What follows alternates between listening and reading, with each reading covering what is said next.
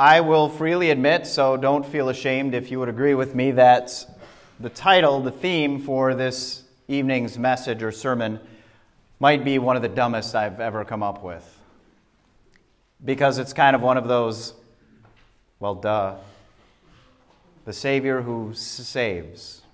That's kind of like if you have a plumbing issue at your home and you call the plumber and you ask for them to send somebody out, but you make sure that before they send somebody out that it's somebody who knows plumbing. Or if you call the electrician, you want to make sure, does he know what he's doing with electrical stuff? Of course, you're calling the electrician. So I get it. It's obvious. It's stating the obvious to say the Savior who saves. And yet, as we observe and celebrate Christmas once again, given the fact that Christmas has been celebrated for so many generations, one of the things that can happen over time is that a thing can lose its meaning.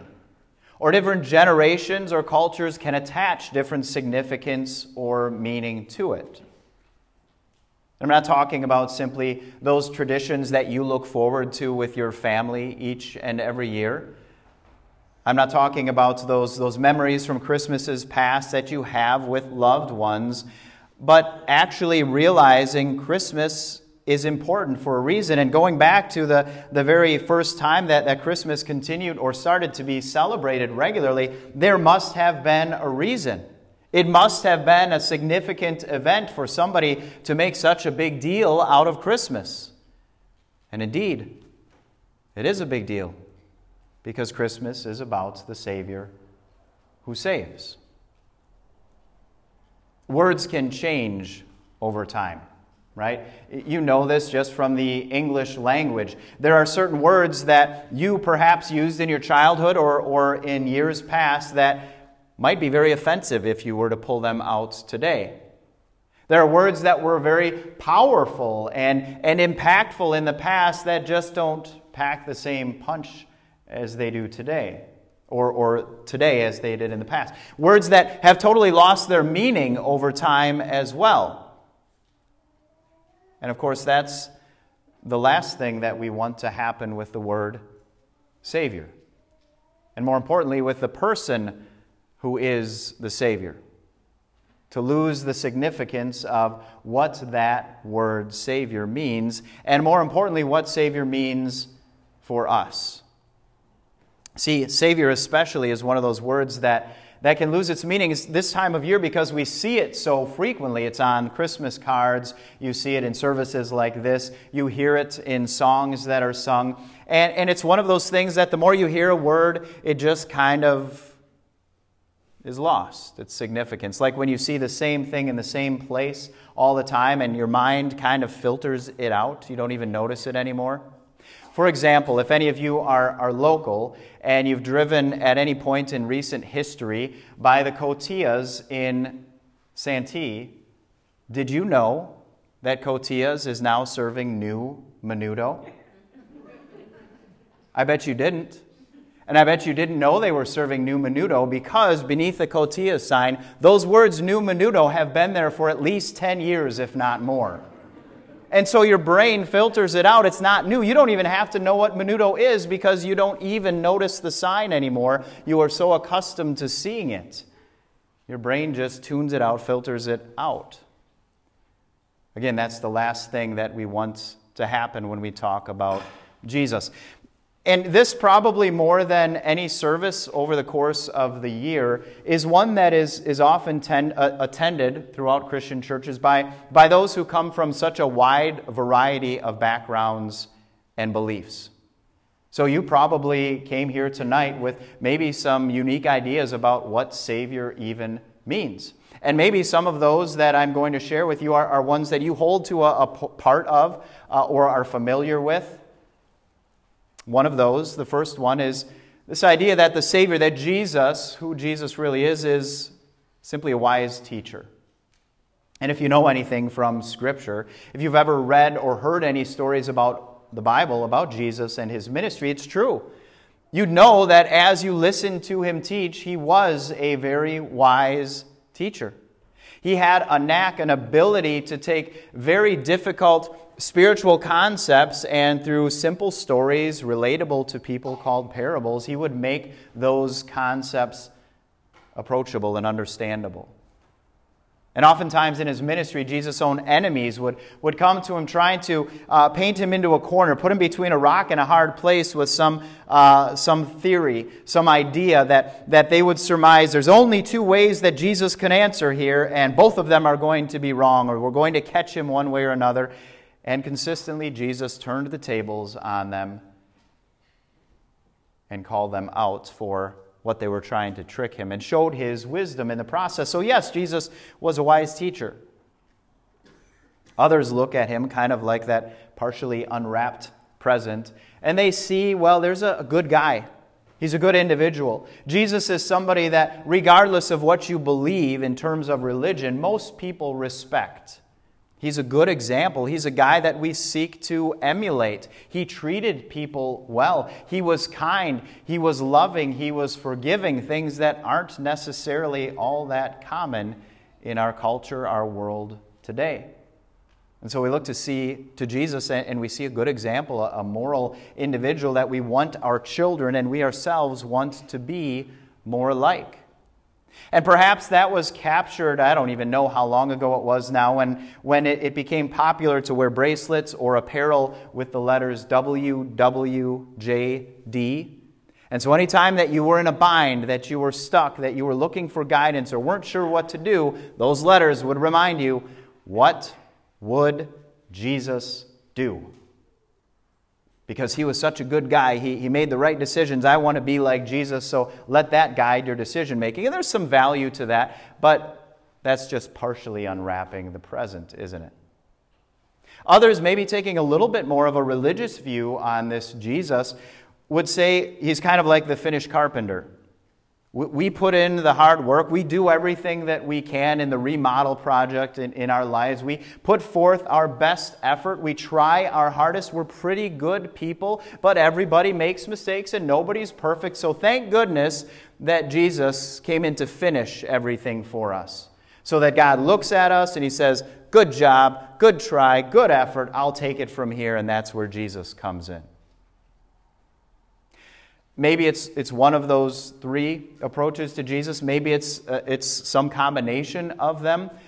But sadly, all of them miss the mark. And if that's where it stands in our understanding of or appreciation for who Jesus is, then that's certainly going to dampen our joy, not only at Christmas time, but long after as well. So who exactly is this Jesus? Not just a wise teacher, not just a good guy, not the guy that came to finish what we tried to do but couldn't complete on our own. In fact, you already heard this evening who this Jesus is when the angels announced it.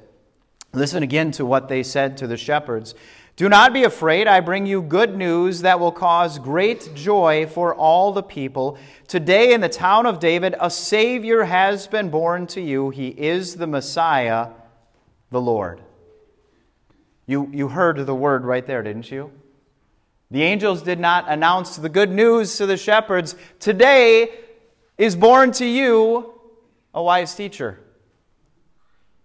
They didn't proclaim, today is born in the town of David a pretty good guy that you should try to be like. No, you heard the word. Today is born to you a Savior. And they attached to that a joy that was not just for the shepherds, but for the entire world. And that joy stemmed from the fact that Jesus came into the world to be the Savior for the entire world. Which is to say that regardless of your beliefs, your background, your behavior prior to coming here this evening, Jesus came to be your Savior. And that's essentially what Paul cemented in our second reading from Titus this evening. You heard the words already as I read them. And as they sink in and as you reflect on them, you listen to Paul. He's writing to his fellow pastor, Titus, and he's encouraging him, reminding him about what this is all about. He says, when the kindness and love of God our Savior appeared, He saved us, not because of righteous things we had done, but because of His mercy. He saved us, not because you tried your best, not because you were a pretty good person, but because of His kindness and mercy, because of His love. And mercy is really what captures how He went about it. He didn't give us what we deserve because, as He underscores, we could not do this on our own. There are no righteous acts that we could offer up to God. We are not able in any way whatsoever to save ourselves or make ourselves right with God. You've maybe heard the story, the illustration previously, and I don't know how much truth there is to it, but I always assume that as a story or illustration is repeated, it probably had some basis in truth at some point. The story of a mother and a son going to the beach, spent a day at the beach, and after playing on the sand for a little while mom was just kind of relaxing and keeping herself occupied, her son asked if he could go into the water to go swimming. And they agreed that that was okay so long as he didn't swim out of her sight, so long as she could look up and see where he was at. And everything was well and good for a while. And then at some point she had looked up after a while and had a little trouble finding him at first. So she scanned the waves and she finally caught sight of him.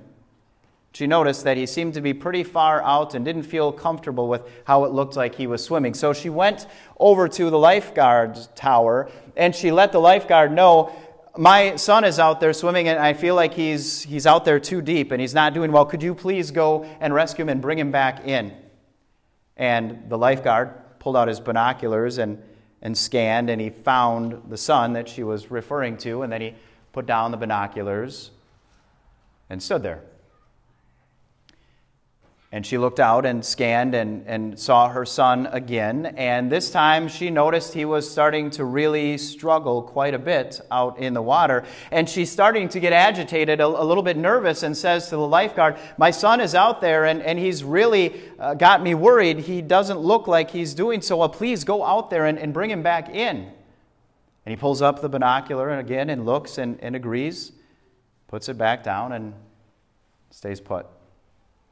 She looks out one more time, and now she sees he's flailing his arms, and he's bobbing up and down from the water, and she pleads to the lifeguard, please, I don't know how long he's going to make it. Go out and rescue my boy. He looks, and then he makes his way into the water, swims out. Eventually he brings the boy back safely to the beach, rescuing him. And of course she's grateful, but she's a little bit resentful to the lifeguard. Why did you wait so long to go out and rescue him? I told you right away that he was struggling out there. And the lifeguard explained to her that as long as her son was kicking and flailing about, they both risked drowning. It wasn't until he had exhausted all of his energy that he was limp, and finally then the lifeguard could safely drag him back into the beach. And to a degree, that is all of us. By nature, as long as we are kicking and screaming, as long as we are insisting, as long as we are trying to do it ourselves, there's no way that we can be rescued. It's not until we recognize that impossibility that Jesus has to rescue us that it can happen. In fact, that even limps a little bit, because the reality, the way the Bible speaks, is not that we are born in this world kicking and screaming, trying our best. The reality, the way the Scripture speaks, is that we're dead, spiritually incapable of doing anything on our own. But until we recognize that, then Jesus is not able to rescue us. When Paul writes that Jesus is our Savior, that He came to save, he underscores that very point. It's by grace. It's by His mercy. It's because of His love, because of His kindness. And as long as we refuse that, as long as we reject it, well, then we forfeit it. as well, and we miss out on the salvation that he came to bring us.